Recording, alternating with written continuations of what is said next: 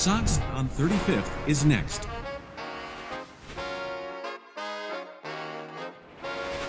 Doors open on the left. How's it going, everybody? My name is Duke Coughlin, and welcome to the Sox on 35th podcast. We are back with another exciting episode covering your Chicago White Sox. As always, I'm joined by our panelists, Jordan Lazowski and Nik Gaur. Gentlemen, how are we doing? How was your weekend? By the time everyone's listening to this, I'm going to be in Arizona, so I am doing phenomenal right now, actually. I'm quite excited. I'm ready to go. I'm ready for some warm weather, and most importantly, ready for some White Sox baseball in a few days. Yeah, I was going to say I'm doing all right, but mostly just excited. That's kind of that point of spring training where the optimism tends to take over a little bit, and you start to think, oh, what if everything does go right? And what if all the players do hit their ceiling? So I'm ready for the actual games to start to just kind of snap me out of that. I've been drinking the Kool-Aid for a few weeks now, so I completely get that one. Yeah, I think I speak for everybody. I think we speak for everybody when we say we're all just kind of excited for the season to get started and really get into it. We have quite a bit to cover in this episode, but before we get started, be sure to subscribe to the podcast on Apple, Spotify, and YouTube, anywhere else you might get your podcasts. Also, be sure to check out the website on soxon35th.com, as well as following us on Facebook and Twitter at soxon35th. So, jumping right in here, gentlemen, we have some off-season grades to give out. This is something that I feel like now that we're kind of getting near the end of spring training, we kind of have a little bit better of a grasp on how we feel about how the offseason's gone. Kind of gotten a little bit of taste of Pedro Grifol, gotten a little bit of taste of the staff. I especially seen like the staff work with a guy like Oscar Colas. I think that's given us a lot more an idea of how the players feel about the staff, as well as some of the on-field additions. So as we kind of get into this segment, basically we broke it down in 4 different sections. Hiring Pedro Grifol's staff, on-field additions, and overall grade. I gave the Pedro Grifol hiring a B, Pedro Grifol's staff an A, on-field additions a C+, and overall grade a B. Gentlemen, how are you guys feeling about it? So I actually kind of feel pretty similar. I gave the hiring of Grifol a B+, the hiring of Grifol's staff an A-, the on-field additions a C, and then the overall offseason a C+. Yeah, I was also on a pretty similar note. I gave the hiring of Grifol a B+, his staff an A, the on-field additions a C-, so I was the low person there, and overall grade a C, also I was the low person there. Yeah, I hate when we get along this well. Because it's genuinely just the worst. Because we do kind of have a lot of similar thoughts about the White Sox, but then like we'll talk when the podcast isn't going, and they're just so varying. But let's just jump right into hiring Pedro Grifol. I have some opinions on it, but I'll let you guys kind of get out of the way first. What's something about Pedro Grifol? Considering you guys both gave the hiring a B+, what was something that kind of set him apart from other managers in the managerial search? For me, there were 2 important factors in putting together a grade like this. The first is, number one, I really can't give as much as I like Pedro Grifol, I can't give a manager an A-letter grade without seeing him manage on field, especially a first-time manager. So I gave him the highest possible grade I felt comfortable giving, and a lot of that's because of what he's said so far. It's all based on words, and that's kind of the danger of giving off-season grades on a new manager. But at the same time, a heavy emphasis on analytics early on. Someone who is willing to hold guys accountable and has shown so in some of the roster decisions we've seen over the past day or so. The tone that he's been setting throughout spring, just, again, everything you read is in a positive light. And I think part of that's because he's a new manager, but also part of that is he's giving you good things to write about as bloggers, as journalists, as beat writers. And I think those are all important things. Yeah, I'm with you on the fact that you can't give him a higher grade, and really so much of it is speculative until we see the games. But at the same time, I think the one word I would use to describe Grifol so far, and just every quote of his, every interview, etc., is refreshing. Because really, in contrast to the last few Sox managers, he's just a lot more open-minded. That's the sense I've gotten so far. And really, just as long as he has the guys playing, motivated, cleaner baseball, and he's trying to instill a bit more analytical knowledge, like with opposing pitchers, for example. That's kind of my baseline, and he seems to check all those boxes. So far, I'm pleased with it, but again, we'll see when the games start. Open-minded is a really good word for it, honestly. So I'm kind of in the same boat as you guys with a lot of your points. Like, I agree with most everything you guys said. But Jordan, I thought you brought up like the key word of the day and that's Kool-Aid. And I'm trying really hard not to just chug the White Sox Kool-Aid right now. That's why I gave this hiring a B. As I've said in the past, the Ned Yost connection is something I really like, and I like the fact that bringing in a guy like Andrew Benintendi shows that that's somebody that he prioritized, because that's somebody that he's worked with, so he could potentially get the best out of a guy like that. And, you guys use the word refreshing, and I do think that's important, but how much of that is just naturally from Tony La Russa fatigue? Are we getting into a trap here? Is he saying all the right things, and that's kind of selling us because we dealt with Tony La Russa for 2 years? You know what I mean? Like, it's a situation where, like, in other sports of other fans I follow, I always fall in love with the next head coach. I always do, because it always seems like they have this different mindset. It almost seems like they come in doing that a little bit on purpose, especially talking to the Chicago media. So while I really do like the Pedro Grifol hiring, like I said, the Ned Yost, I will bring up Ned Yost so much throughout this managerial lifetime, because I'm just such a big Ned Yost guy. He's one of my favorite managers of all time. It just sucked that he ended up managing the Royals for as long as he did. But I do like this move. I just want to see where this is at 40 games into the season. I think I'll have a lot better of an idea of what Pedro Grifol is actually doing on the field, the difference that he makes. Everybody can make great promises during spring training about lineup construction and bullpen construction and starting rotation, but it's all about what we do with it after that. But outside of Pedro Grifol, I think one thing we can agree about is Pedro Grifol's staff. I think we're all pretty big fan of it, especially with the new faces in the building, as well as the recognizable face in the building in Ethan Katz. But how are you guys feeling about Pedro Grifol's staff? I was more willing to go into the A range for experienced coaches. I feel like they knocked this out of the park as best they could. You got a bunch of different guys from a bunch of different places. You promoted internally a little bit. But at the same time, they really made an effort to go outside the organization, and they hired people with experience. Grifol brought some of his guys, which is always important to people. He has his guys. That's important for people to see. And at the end of the day, being outside the organization, being experienced, and being highly regarded, Jose Castro from the Braves, for example, I feel like they really did knock it out of the park here. Yeah, completely agree. I also gave it an A, or so actually Jordan gave it an A minus, my bad, but I gave it an A.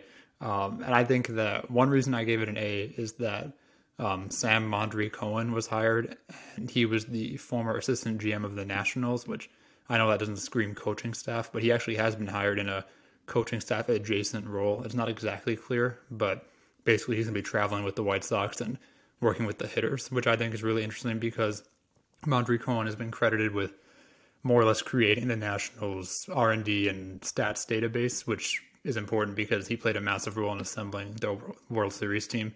So I think it's really cool that the White Sox hired him. And I think that even though it's not exactly clear what he'll be doing, the fact that he has this background and that he's really experienced with the sort of more advanced statistical aspects of hitting just adds another very smart hitting mind to the mix, in addition to the ones that Jordan mentioned. So just because of their willingness to go outside the organization, I gave them an A. So I gave him an A as well, and I think it's actually a good mix of doing a little bit of everything, which kind of makes it seem like they're genuinely just trying to get the best guys. It's not, they didn't try to bring in all new faces. They didn't try to keep a bunch of old faces, and they didn't just not promote guys because they didn't want to be seen in that light. And the three names that pop into my head first is Charlie Montoyo. I think having a bench coach with managerial experience is huge, and I don't quite understand why managers don't bring in guys like that more often. And especially a guy like Tony La Russa, I was a little surprised that we had a bench coach with very little to no managerial experience. I think that's something that it's always nice as a manager to be able to have that kind of other voice in the room. He's not going to overpower you or anything, but he might be able to give you a little bit of a tip, like, hey, what are we doing here? You know what I mean? And I think you look at some of the best managers in the game, they always have a pretty solid bench coach. Also, I think, Ethan Katz, that's kind of the obvious one. I really like the work that he's done with Dylan Cease. I think he's going to potentially work that magic with a guy like Michael Kopech. The familiarity, if we are going to get the most out of a guy like Lucas Giolito, Ethan Katz is going to be that guy to be able to do it. And I think he's done a good job turning some potential failed starters into some really good bullpen pieces. You think Reynaldo Lopez, you look at Jimmy Lambert. Those are two guys that just kind of pop off the top of your head who were supposed to be poised to be starters, and they've turned into some really good bullpen arms. So I've really enjoyed his work there. And then finally, Chris Johnson, assistant hitting coach. He was a guy in AAA who I was very high on, essentially because of the player's approach that I would see once they came back from AAA or once they came back from injured list or came back from a rehab assignment. Their approach right off the bat was almost considerably better than when they got injured. I don't know if there's a way I can look for a statistic to kind of back that up, but just from my personal eye test looking at it, I always thought it was just significantly better. So those 3 moves right there, I thought were just monumentally huge to what we were doing, and I was really happy with a lot of that. On-field additions, I gave it a C+. Andrew Benintendi had a lot to do with that, but how are you guys feeling about that? I like Benintendi a lot, and we can get into that further a little bit, but I really like the Andrew Benintendi signing. I think it shows an analytical mindset in terms of understanding ballpark factors and understanding why he might not be hitting for power over the past couple seasons. Mike Clevenger, I think you always have to factor in the fact that there's off-the-field concerns that are going to continue to be there despite whatever was finished off with the allegations. A 5-starter with ace upside is a smart gamble to make. Again, just evaluating it purely from an on-field perspective. And I think Elvis prevents you from having a question mark at second base. Clevenger and Andrews don't really move the needle for me. I think the big signing there has been Benintendi, and I'm someone who's higher on him. I like the idea of putting him at the top of their order. Yeah, so I'd give a C- for the on-field additions, and it wasn't so much about one addition they did or didn't make. I think in a vacuum, you have 3 major holes in an outfielder, a starting pitcher, and a second baseman, and they signed 3 people. So, and that's great, you would think. But my issue is that if the goal is still World Series contention, I would have just liked a little bit more in terms of quantity, getting more certainty out of a 4th outfielder, maybe adding more starting pitching depth. I know these are more luxuries, but at the same time, if the goal is World Series, you kind of need to have some luxuries. So overall, they filled the holes, and hopefully people stay healthy and depth doesn't get exposed. But I give it a C- just because I wish there was just 1 or 2 more finishing moves. I know Elvis Andrus technically was, but to me, he was the starting second baseman, so it doesn't really count. And I think that's exactly why I just gave it a C. You passed. You needed a outfielder, you needed a second baseman, and you needed a 5th starter. And you signed those 3 guys. You didn't turn around and sign 3 relievers. You essentially passed, and you hit the bare minimum. Good enough. Fine.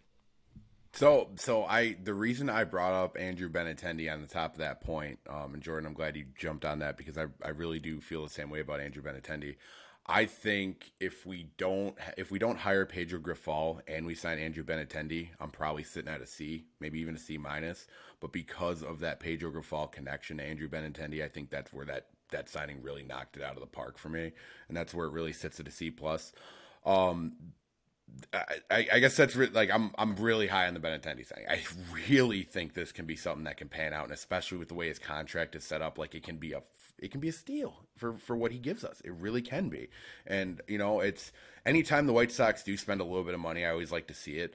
What could have made this higher was potentially addressing the catcher situation. I know a lot of you guys on 35th know for a fact I was pretty big on Sean Murphy. Was really, really into that potential of that trade. Wish that was something we would have probably been a little bit more active in, but that's not something I can dwell on. But as far as in context, a Chicago White Sox final editions grade, because you always have to take that with a grain of salt because it's the Chicago White Sox, man. There's no other way to put it. I think that's where I really sit at a C+. They get the Chicago White Sox grading curve in all of our grades. I think it's at this a point, very, very there's real a curve thing. they all sit on, and I don't think the Boston Red Sox or the New York Yankees grade this offseason the same way White Sox fans do. The Sox get a curve. No. It's funny because I actually talked to a Yankees fan when I was in Milwaukee over the weekend, and he was not an Andrew Benintendi fan. So, no, I don't think Yankees fans would be looking very highly at our offseason right now. But I'll give him that. I'll let him have that one because we all know how that all worked out in New York. As far as overall grade, I don't even know if this adds up in a grammatical sense or anything like that. I would say overall B. As I said, White Sox offseason, but how are you guys feeling about it? Kind of on a grand total type of thing. C was you did the bare minimum. I think the staff pushed up to a C+ for me.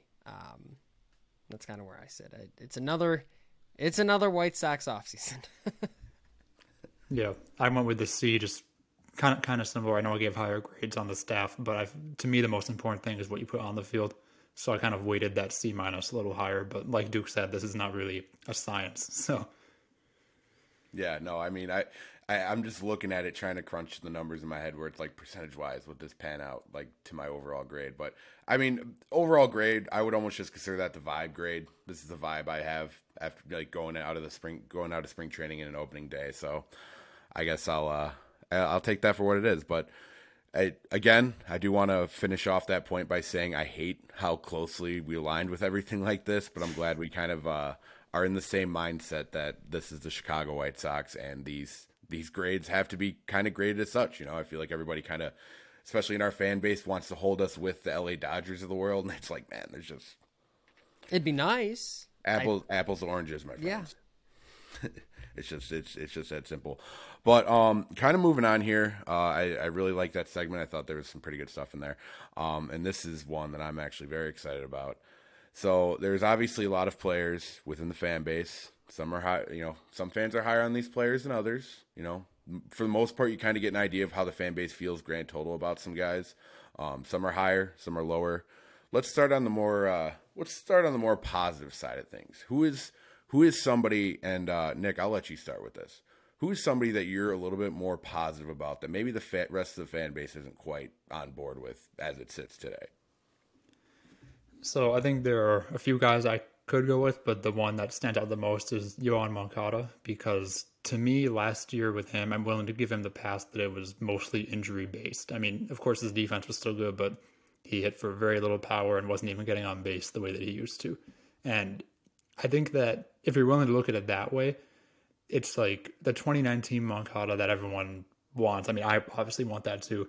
I don't think we can ever bank on getting that back. But the 2021 Moncada, I think, was a very good player. I mean, he was a 4-win player. He was one of the most valuable third basemen in baseball. I think the people who were unhappy with that season are unhappy because it wasn't the 2019 power hitting version, which I understand. But at the same time, if you're ranked third in the American League in on-base percentage, like that's objectively good. I don't know how that can be viewed as a bad season when you factor in how good you are defensively as well. So I think that this year I can see him basically returning to that level of player, being a, not like, MVP caliber carrying the team, but just a very good player, like, all-star caliber maybe, because he is getting on base, he's playing good defense, but maybe just he doesn't hit 25 home runs. And to me, that's totally fine.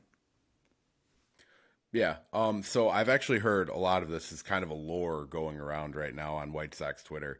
Do you believe in odd year Yoan Moncada, Nick? I mean, I do think it's kind of funny because, 2019 and 2021 by far his best two seasons. And here we are again in an odd year. The fact that I think he's going to have a good year, I guess, means that I do believe in it. But at the same time, if he has a good year, then next year I'm not going to just assume he's going to be bad. So I kind of do, I kind of don't. Is maybe a cop-out answer. No, I'm trying really hard to sell myself on odd year Moncada right now because I've always been a big fan. Jordan, who are you feeling? Real quick on Moncada, I will say that, you have to be willing to accept that at a certain point, if the majority of his value comes from defense at certain points of the season, that's an okay thing. Like, that's what those metrics are there for. And I think as soon as fans kind of get that, I guess wrestle with that and understand it, better off they'll be. As I alluded to earlier, my guy here is Benintendi. I really like this signing. I have been a Benintendi fanboy. It is pretty much a man crush at this point since he came into the league. And from a baseball perspective, I think he adds a good balance to this lineup in terms of what he brings to the table. Left-handed hitter, strong outfielder, maybe not the best defensively, maybe not the best power hitter left-handed. But at the same time, as I mentioned and alluded to before, if you were looking for the White Sox to make any decision that seemed to reflect an openness and an understanding of analytics, the Benintendi signing is that. That is understanding ballpark factors, understanding that not only was Kansas City the worst ballpark for left-handed hitters when it comes from power over the past two seasons, but he was hitting in Boston before that, which is also one of the worst ballparks for left-handed hitters in power numbers over the course of those seasons he was there. Guaranteed rate has been among the best ballparks over the course of his career in the major leagues for left-handed power. I'm not saying he's going to turn around and hit 25, 30 home runs, but I'm saying it's a move that you can reasonably expect and hope that 15 to 20 homers, more in that range, is possible for Benintendi. I think he has shown a propensity to put up average walk rates. He's not going to strike out a ton, and if you can add a little bit of that power that may have gotten zapped, partially because of Kauffman Stadium, and partially because of a swing change you made because you played in Kauffman Stadium, I think you can get back to some of that hype he had as a player coming out of college. I'm big on him. I really like him, and I don't know, maybe it's my clouded judgment from years of loving him as a player, but I'm glad he's on the South Side. Well, I think two things that really stick out to me with Benintendi is, like you said, his ability to get on base. Outside of all the other positives, I think that's a really big one. As well as his ability to play anywhere in the outfield. I think anytime you have an injury and you need a plus defender in the outfield, he can move out of left. He can go play center if Luis Robert ever ends up on the IL or anything like that. So I do really like the Benintendi signing as well. My guy might be a little bit surprising because I feel like he started to get a little bit more goodwill as far as the World Baseball Classic is concerned. White Sox players or White Sox fans getting a chance to see him play a little bit more after kind of not getting to see play for a while. But mine has to be Tim Anderson. I think he's a guy who, for whatever reason, people look at his off-field situations, whatever, something that's not totally important to me. And they completely ignore the idea that this is a guy who's been pretty consistent. He's been really consistent, actually. Been one of the most consistent hitters in all of baseball. Consistent. He's somebody who really has not had injury issues, like significant injury issues, until this past season. I think this is the first time he had a severe injury, and he really just got kind of thrown that injury-prone label by a lot of the fan base and a lot of different people really quick. Obviously, he had that snafu with the media and everything like that. That's something I think we kind of touched on in a previous episode. But listen, this is a guy who in the last 4 years hasn't had an on-base percentage below 338, has not hit below 300. And I know average maybe isn't something that really sticks out to a lot of people, but there's just such this level of consistency with Tim. He is the straw that stirs the drink at the top of the lineup. There's no other way to deny that. He gets this offense going. When this offense is firing on all cylinders, it's because Tim Anderson is starting us off hot. And I don't like his ability to get the entire locker room going when he's in a hot streak, or he's just absolutely gashing a pitcher, or he's playing confident. Like, do we remember that home run against the Yankees last year? Do you remember the high we were all on with that home run against the Yankees from Tim Anderson? That's right. The type of ability that he has. And even if we want to go back a little bit further, the Field of Dreams game, that was probably one of my favorite moments as a White Sox fan, genuinely. And that was just an incredible moment. And I think it's so. I just don't like that our fan base has just kind of thrown all of that under the bus so quickly. Tim Anderson is somebody who I've always thought encapsulates what you want in the South Side out of a baseball player. This is a guy that just fits into our culture to a T. He embraces being a Chicago White Sox. He embraces the entire community, and just happens to be a damn good baseball player. I don't care. You can say what you want about his errors. He has his mental lapses, and it's obvious. There's no other reason he would have 3 errors in a game unless it was mental. You know what I mean? Physically, he can do absolutely anything you need him to do. He does it consistently every single year. And if he gets a few errors this year, I lose absolutely zero sleep over it because I know what Tim Anderson means to this team, and I know what the level of consistency brings to the lineup. So, and I think on top of all of that, when you're talking about a team needing a new leader, there's a natural guy to step up. There's a natural guy to be the replacement, be the vocal guy. Maybe that he hasn't been over the past few years. Maybe that he's taken a back seat for over the past couple of years. I think when you're looking for a new guy here's the guy you want, to your point, Duke. No, I really like that. And that's even outside of everything else, leadership, I think, is something that's huge. This team has fed off of his energy in the past. And I feel like with a new roster, with a guy like Jose Abreu no longer on the team, that's the guy to kind of really step it up and do it. So now that we've got the positives out of the way, and let's get a little feisty. Let's get a little froggy. Who is somebody that you guys are a little bit lower on than most? I'm going to start a fight with you, Duke. I'm going to go with Michael Kopech. And I do want to preface this by saying I'm not going to turn around and say I think he should be the closer or I think he should be a reliever. I don't believe that. I believe he's a starter. But there's been a lot of talk, and whether it's on White Sox Twitter or where have you, about, like, he's got the best stuff in the rotation, stuff like that. This is the ace material. That's where I'm not there yet. Maybe that's why it's a little bit lower. Maybe it's not necessarily the best answer to the question. I'm just not there yet with Michael Kopech being a top of the rotation guy. There's a lot of talk about, he's got the best stuff. I'm not there yet either. You've got a guy on the staff who had the best pitch in baseball last year in Dylan Cease's slider with the lowest run value in baseball. I'm not there yet on Kopech has the best stuff on the staff. I can't say that when you've got a guy who literally had the best pitch in baseball last year in Dylan Cease.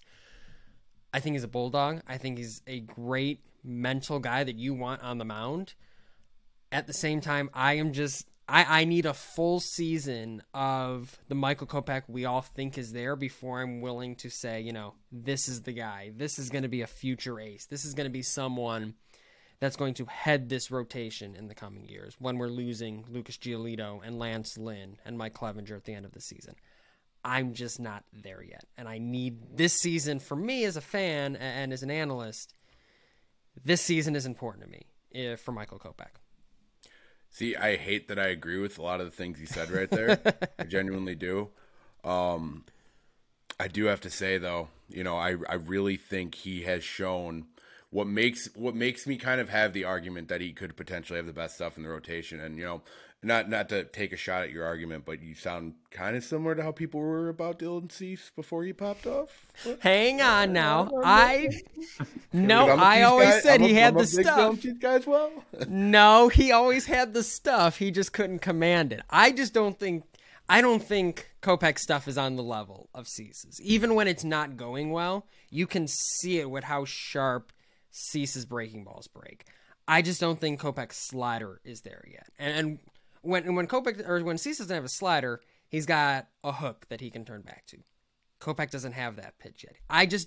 He might end up there because his fastball I do think is better than Cease's. Because of the arm side run he can get on it, I do think it's better than Cease's.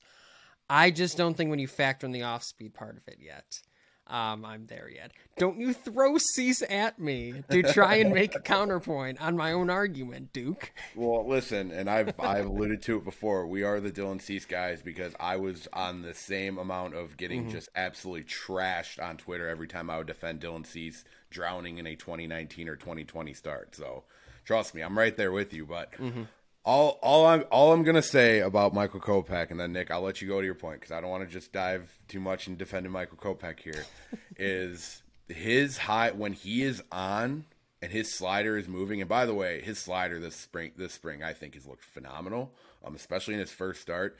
When he's nailing it down and he can get through those first 2 innings without a walk, I don't know if there's just so much high end potential there of him just being absolutely dominant. I just brought up what Tim Anderson did against the Yankees. Look what Michael Kopech did against the Yankees last year as well. And he sneaks around with that a lot. Like, he messes around with no-hitters going into the 5th, 6th inning pretty consistently. He's had a couple of perfect bids as well, kind of messing around. I believe he actually got pulled during a no-hitter last season. I think that was something that a lot of people went on Tony La Russa about. I could be wrong on that. Maybe it was a one-hit.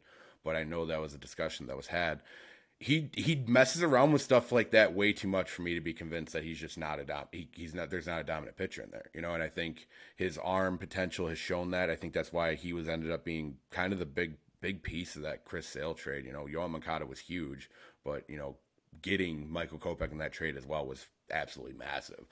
But I think where I will agree with you is we need to see a full season of it. And I think getting a full season, getting Michael Kopech to kind of go through the peaks and valleys throughout a full season and staying healthy, I think that's where you're going to see his growth. And even if he doesn't have like that Dylan Cease last year type season this year, you'll start seeing it going in that direction by the end of the season, in my opinion. But anyway. I agree. And it just has to show signs of it. Like, if he can have a Cease 2021 season, then I feel better about it, because now that's tangible process or progress. You were able to have that sort of season over the course of 162. then I'd feel bad. I'm not asking him to be a Cy Young next year. I'm just saying, give me a 2021 Dylan Cease type year. No doubt. All right, Nick, go ahead and take the point. I apologize. No, all good. I mean, really quick, I just want to say the ceiling's definitely there to the point where if you woke up tomorrow and it was like December and you were told that Michael Kopech did win Cy Young this year, it wouldn't be like, what? He did what? Like, it would make sense. Like the talent is there. So I think at least we would agree on that. I do agree that we need to see a full season. But that is not who I picked for my player that I'm lower on. And this is another one that will upset people. But I picked Andrew Benintendi. And before I start, just like with Jordan, I'm not making the equivalent of the Kopech to closer argument. I'm not saying Benintendi's bad or anything like that. It's a philosophical thing where when a player, in my opinion, and this, you could disagree with us, but my opinion is that when a player has a high floor and a relatively low ceiling, which I think Benintendi does, because the lack of power, even if there is untapped power, still limits the ceiling. I don't like the idea of them repeating what might be an outlier year or a career year, which is not to say that I don't like the contract, because I actually do think that his floor is high enough where that contract will be fine. But it's just a matter of, I can see him having his 2021 season instead of his 2022 season, where he was still like a fine player. He had a 105 weighted runs created plus, like slightly above league average on offense, roughly 2 wins above replacement, but just nothing crazy special that's making your lineup. That's kind of my main thing with him. So that would just be a bit of an underwhelming display. And I do agree that there's untapped potential with his power. I do agree that, I have to agree that he's really good with runners in scoring position over his career, but in a large sample, it's just a matter of I hate to throw his name in here, but one of the reasons I didn't like the Nick Madrigal draft pick is because same thing, high floor, low ceiling. I knew that's what you were doing. When you made that, I was just about to say that. I was like, you are making the Nick Madrigal argument, aren't you? How dare you? I'm not saying you're totally wrong, but how dare you? and Benintendi is better than Nick Madrigal. That, again, is not at all what I'm saying. It's just a similar philosophical thing where I like players with higher ceilings, and if you're depending on him to repeat a quote-unquote high floor year over and over, there's a decent chance that he has 1 year or 2 years that are just like, oh, that's all you gave me for, $15 million a year. But that's really, I'm not like a hater or anything. And and that's fair. And I think for me, in terms of trying to justify, what is a worthy $15 million season for Andrew Benintendi, it might be a couple different things. It might be a sort of season like he had last season. It might be one where he sacrifices a little bit of average to add that power back to his game. The value he's going to create might come in a couple different forms. I'm very curious to see, kind of to your point, Nick, what form it ends up coming in. Because if you end up being more of that low floor or high floor, low ceiling guy, now you're trying to figure out, okay, was it worth it, the value at the end of the day? So I do get that. Although throwing Nick Madrigal in there, I was sitting there thinking, I'm like, is he making the Nick Madrigal argument right now? It's brutal. I honestly, just jumping in, I guess, to give my 2 cents is I kind of just remember the prospect that Benintendi was coming out of college. And I really think if you make a growth chart for Andrew Benintendi, you have just the most almost well-rounded perfect circle, just because he does a little bit of everything really well. And I think that's kind of where his growth potential is he can just be this all-around baseball player for you. He's not necessarily going to be a guy that's going to hit you 30 home runs, but he can hit for power when he wants to. You know what I mean? He's shown that in the past. He showed that in Boston. So he's definitely a guy who can hit with power. He even showed that a little bit in Kansas City. I think what killed his market was how much hype was going into him getting traded to New York. And if you don't play well in New York, dude, your market's dead. No one is going to pay you anything. Dodgers aren't going to touch you. You know what I mean? So I really think that kind of killed a lot of his market, and I think that killed a lot of hype in kind of public opinion of him. But I see a guy who can just do a little bit of everything, and I think those are people who have a lot of high end potential. And I really think Benintendi is that type of guy, and that's the kind of guy that he was coming out of college. I think that's why he was such a highly touted prospect, was how well he did everything. He was somebody you could put somewhere and you're just always confident that he's going to give you what you need. And it doesn't matter where you put him in the lineup, he'll do what you want him to do in the lineup. So I think that, on top of Pedro Grifol, is another big part of the Benintendi and why I'm as high on it as I am. I think it's the right guy to work with him. But I think a lot of your concerns are very fair, genuinely. I think you make a lot of good points as far as that goes. Now that I've talked for about a couple minutes there, now I'm going to say my point. And it's just somebody that I feel like I've been low on for a very long time. And Jordan, I know this one's going to pop your eyes, but yeah, you're all just picking fights with me. Seriously. well, you unintentional. Go back. So here we are. I got to go with Aaron Bummer. He is a guy who, a bullpen where I love lefties out of the pen, and I love power lefties out of the pen, but there's just always been something missing as far as Aaron Bummer goes for me. I feel like he has a lot of peaks and valleys. He has times where he's just absolutely a lockdown type guy that you could consider being at the back end of your bullpen. And there are times where he just flat out can't hit a strike zone, and it gets very concerning when you're in high leverage situations where like we want to put Aaron Bummer because we've seen top end stuff out of Aaron Bummer in the past. And it just does not go well. And we hit these points where it's like 3-4 appearances in a row where it doesn't go well. And it's what makes it frustrating is like you buy into him when he has like a 10-game stretch where he's just locking it in, just absolutely locking it down, looking like the closer, or not closer, but relief pitcher that you paid him to be, that back end type guy. And, I say closer because there was a real discussion before we signed Liam Hendricks that Aaron Bummer was going to be the guy in the closer role. But every time I see Aaron Bummer, I get bummed out that Garrett Crochet is not on the roster. I'm sorry, I had to drop the pun. I'm a little bit of a Batman fan, so I had to drop the pun in there. But I want to see some level of consistency. Jordan, I already know you have about 1 million analytics up, just ready to rip me apart about Aaron Bummer. But he's a guy that just every time he's in the game, I just hold my breath. No, I'll do the Tim Anderson stick talk, whatever the equivalent of stick talk is for a bullpen guy this year. I'll tag you a few times, Duke. Don't you worry. I hope you do. And really quick before Jordan gives us a bunch of spreadsheets and whatnot, I do want to say that you're awful. I mean, I look at them too. Yeah, exactly. You got them pulled up too, don't you? Just really quick, I do think that Aaron Bummer earlier in his career, he had lower strikeout and walk rates, and he was purely just ground ball. He's still a ground ball pitcher, but his strikeout and walk rates have both gone up considerably. And I'm wondering if that was a conscious decision to try to miss more bats, but his control just got way worse when it was never great to begin with, or if it's just something that happened. But either way, I'm curious if that's kind of something you guys want to comment on, since Duke was saying like you hold your breath when he's in the game. And I think that's a factor of just the control getting worse over the years. Well, go ahead, Jordan. I just in games I sit back, relax. Aaron Bummer's in the game. I'm all good. You're just the worst.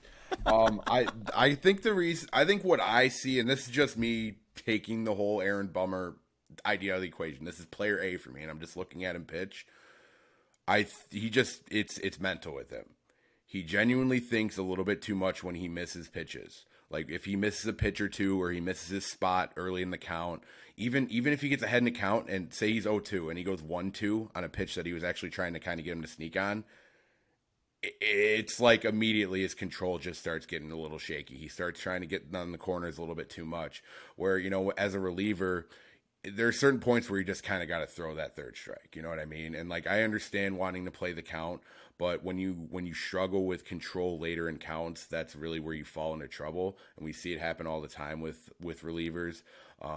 If you're a starting pitcher and you're kind of trying to work like the second or third time through this guy, it's a little bit different, trying to be crafty. But if you're trying to get a guy out on limited pitches, or trying to at least get a guy to ground out, you have to take your shot on a pitch. And sometimes it feels like if he misses two spots on his first batter, that's kind of a bad sign. If he strikes out his first batter, he's usually considerably better on the next two guys that he faces. But if he struggles to hit his spot, he struggles to get that strikeout pitch, or if he starts ahead and then falls behind and ends up walking a guy, it's all downhill. That's the way I see Aaron Bummer. And I think it's something you can fix. I think it's anytime it's mental, it's something you can fix. It's never anything with his arm talent. But that's just my opinion on the whole situation. It's a Dylan Cease type argument. Trust your stuff. Let your stuff work in the zone. It's unhittable when it's located well and located within the zone. It's a very Dylan Cease type argument. Yeah, I agree with that. And I think, Nick, to your point, the game has trended towards, you can give up a little bit on your control if you strike out more guys. I am curious to kind of see what a new staff brings for Aaron Bummer and what a new staff thinks about the trend and what Aaron Bummer has done. And maybe we see a little bit back towards that pitch contract ground ball pitcher. I am very curious to see what his season holds. All right. Well, now that we've argued, now that we've gotten that all out of the way, let's get to team awards. Let's get to the real meat and potatoes here. Let's do everything that everyone will throw in our faces at some point later in the season. So as far as team awards, we were pretty natural. MVP, Cy Young, Rookie of the Year, top reliever, top defender, blah blah blah blah blah. You know, all the great stuff. Everything everybody wants to hear. So I went with Eloy Jimenez as my MVP. Anybody who's known me longer than about a week knows how much I love Eloy Jimenez. That is my guy. I have a jersey hanging up in there for Eloy Jimenez. When Eloy Jimenez got injured, I hung up red gloves on my wall. That's my guy. I actually have red batting gloves in slow pitch softball because of Eloy Jimenez. So yes, very much Eloy Jimenez guy. My Cy Young, Michael Kopech. We already talked about Michael Kopech. I don't need to go too nuts there. Rookie of the Year, and this is going to be a freaking bombshell of a Rookie of the Year prediction, but Oscar Colas. Kendall Graveman, I believe, will be the top reliever, although I believe that's going to be a bit of a nice little competition because I think we're going to get some good stuff out of the bullpen this year. And top defender, just to go against some of your guys' thoughts, I went Andrew Benintendi. I like that one.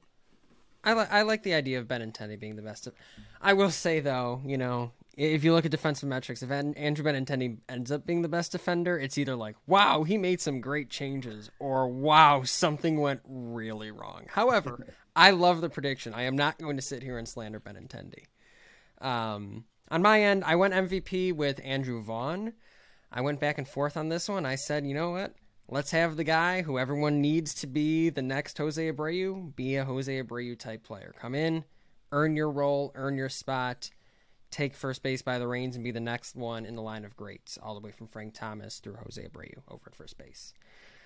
The Cy Cease train is rolling for me. I jumped between Giolito and Cease here. I also considered Lance Lynn, but Cy Cease all the way. Let's get the award this time. Rookie of the Year, no surprise, Oscar Colas. I think not only by default based on the roster, but also I think he's going to make Rookie of the Year discussions for the American League legitimate with him. Top reliever, I went with Joe Kelly. It's someone where it's a stuff argument, and really can't get worse than last year, but also if you consider it purely from a stuff standpoint, purely from the fact that we're going to need a guy to step up, I like him. Top defender, I cheated, Luis Robert. I think that's a fair baseline to go with. I went enough with the hot takes on Vaughn and Kelly. I decided I needed to get one of these right. So those are interesting. I think that there's definitely a good argument to be made for a lot of them. For MVP, I went with Duke's choice of Eloy Jimenez as well. I just think that typically for MVP, I'd want somebody who also plays good defense, but he's just so good on offense that I can see him having like a Yordan Alvarez kind of year if he stays healthy, which would just be fantastic. I love that comparison. That's a comparison I use all the time. Keep going, Nick. Yep. I'm loving it. Great. So yeah, that's my pick for MVP. For Cy Young, I picked Giolito. I think that Cease, I could definitely see being the favorite. I just picked Giolito because in a contract year, if he reclaims some of that magic, it's easy for me to see him just having like a 5 or 6 win year, becoming an all-star again, etc. Rookie of the Year, no need to discuss. It's Colas. Who else is going to be like a reliever or someone? I'm not going to be that edgy there. For best reliever, I picked Ronaldo Lopez because, in my opinion, he was the second best reliever last year behind Liam Hendricks, who obviously will miss at least part of the season. And this year, I think that with the newer, sharper slider, Lopez could be like a legitimately dominant closer if he gets chances to close, and he might get a pretty good free agent contract come winter if he has the year I think he'll have. And then finally for top defender, I picked Yoan Moncada just because I almost went with Robert, but I just feel like Moncada is a more consistently good defender than Robert, and I hope that changes, meaning I hope Robert gets more consistent, but for now I had to go with Yoan. Yeah, so super quick thoughts. Joe Kelly, really like that prediction. I think Joe Kelly is just so freaking due, plus couldn't be any better of a guy. Giolito, good point with the contract year. I think he's a guy who's as motivated as you're possibly going to be. Ronaldo Lopez, always love the idea of him being a back end part of the rotation. I like the fact that he brought up him being potentially a closer. And Yoan Moncada, defender, absolutely. It's impossible to deny what Yoan is as a defender at this point. So I think it's a very real chance that ends up panning out. And I saw Luis Robert on yours, Jordan, and I just really did not want to steal that, but like. I'll take the chance on Andrew Benintendi. Like I'm going to be following his defensive metrics very closely this year. Benintendi, or Robert might make Benintendi a better outfielder. Having him in center field is a huge thing for both corner outfielders. On top of that, the only other thing I'll say is don't let my choice of Dylan Cease mislead you. I'm very much still on the Gio hype train. I can't wait for the season for Giolito. Outstanding. All right, so super quick, guys. I want a final record prediction and a hot take. I will go ahead and start just to get us going. I think as far as final prediction as record, I think we will go 93-69. I actually said 93 wins when I joined a radio show last week or 2 weeks ago. I believe that was my prediction, was 93 wins. AL Central champions. I like to be a positive person, so I'm not going to guess when we're going to lose in the playoffs or that we even will lose in the playoffs. But I'm pretty. If things go right, 93-69, nice. AL Central champions, really happy with that. And as far as my hot take, Eloy Jimenez hitting at least 280, 45 home runs, and 100-plus RBIs. Let's freaking ride, baby. 45. That would be nice. Saying 45 for any guy is a hot take. But the thing is, he can achieve that by far. I went with 90-72 for the record. Maybe it's still the spring training Kool-Aid. I think this is a team that can win 90 games. I said first in the AL Central. I think maybe an ALCS appearance would be nice. I think they could find a way to get there this year. I think you still have to compete with the fact that they're probably not the best team in the American League, and that will more than likely than not catch them. I don't like saying they're going to lose, but I wouldn't be mad if they won it all. I'll gladly be wrong on my prediction on this one, in case that wasn't clear. And then for my hot take, I said Cease, Lynn, and Giolito would all finish in the top 10 for AL Cy Young. I almost threw Clevenger in here, but I thought 3 was more likely than 4. I'm going to say all 3 of those guys. Top 10 Cy Young. That is a gasoline take. I tell you, if that ends up happening, the team just by default is an absolute freaking business. So. Yeah, I like that. That's like 2021 with Giolito, Lynn, Rodon, like having a 3-headed monster there. And that's the only reason I said I'm like, it is feasible. It's a hot take, but it's feasible because a team has done this recently for the White Sox. Man, it's good. Good problem to have. Nick, what are you feeling, buddy? Yeah, so I'm a bit more negative here, although I'm still taking the over on wins, so I don't know if you can really call them negative. I have them at 86-76, which I have them at second place in the AL Central. I think the Twins, honestly, I'm more afraid of than the Guardians this year. Love the Guardians pitching, don't love their offense at all. Whereas the Twins, I know their rotation is a bunch of number 2 and 3 starters, but I don't really see that as a bad thing in the regular season. I think that's more of a bad thing in the playoffs. So I have it being a really, close season. I don't think the Twins are like a 100-win team or anything. I think it'll come down to the last week or two for the White Sox. But I mean, ideally they make the playoffs. I'm just trying to avoid the Kool-Aid like we've been saying. And as for my hot take, I'm going to give 2 quick ones just because one is very negative. I think that Elvis Andrus will be worse than Romy Gonzalez or even Lenin Sosa, and that he'll lose his starting job by mid-June. Really quick, my reasoning is he slugged 404 with the White Sox last year, Andrus did, but his expected slugging was 360. His home run per fly ball rate was 19.1%, which is absurd because his career average is 6%. So basically he had a lot of fluky home runs is what that means, and I don't really see that sustaining. Not that it means he'll automatically be bad, but just I don't think he'll be nearly as good as he was with the White Sox last year. And of course, the White Sox aren't counting on that sustaining, which is fine. But at the same time, I wanted to bring it up. He's 34 years old. He started his major league career at 20, so he's just the type. He has a lot of mileage on his body. You never know when the wheels could fall off. But my good hot take is that Oscar Colas wins AL Rookie of the Year. Because not just will he hit for a lot of power, but I actually think he's a dark horse to be one of the best defenders on the team. So that's my good prediction. Nice to throw some positivity in there. No, I'm just kidding. The spring training Kool-Aid is very real. I will not deny that. I think once we get a couple weeks of games under our belts, we might be striking different tones on these podcasts. Hopefully not, but we could be. Yeah, so letter to the editor, podcast name, Jerry Reinsdorf's Kool-Aid. With the Elvis Andrus thing, I have a hard time even disagreeing with that, Nick, because he really was. It was just kind of the perfect storm with him coming in.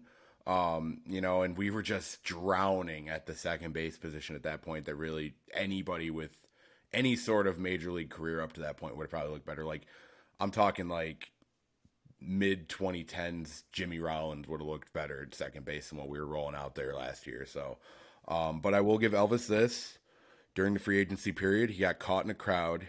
He decided he couldn't walk out because he loved the South Side too much, baby. Oh my God. All right. We got to go. I think that's a good spot to end it on. I had to get that Elvis Andrews pot in there. But ladies and gentlemen, that is all we have this week for the Sox on 35th podcast. Be sure to subscribe to the pod on Apple, Spotify, YouTube, anywhere else you get anywhere else you get your podcast. Also, be sure if you're listening on YouTube to hit the like button, subscribe. If you want to be notified anytime a new episode comes up, be sure to go to the subscribe tab, hit the little bell, and you will get an automatic notification to your phone every single time. It also helps us a ton, helps us get out there a little bit more. Also, be sure to check out the website at soxon35th.com, as well as following us on Facebook and Twitter at soxon35th to stay up to date with your Chicago White Sox. This has been Duke Coughlin, joined as always by Jordan Lazowski and Nik Gaur. We will be next week. We will be back next week as we inch closer to the beginning of our season. Thank you, and go Sox. 162-0. Go Sox.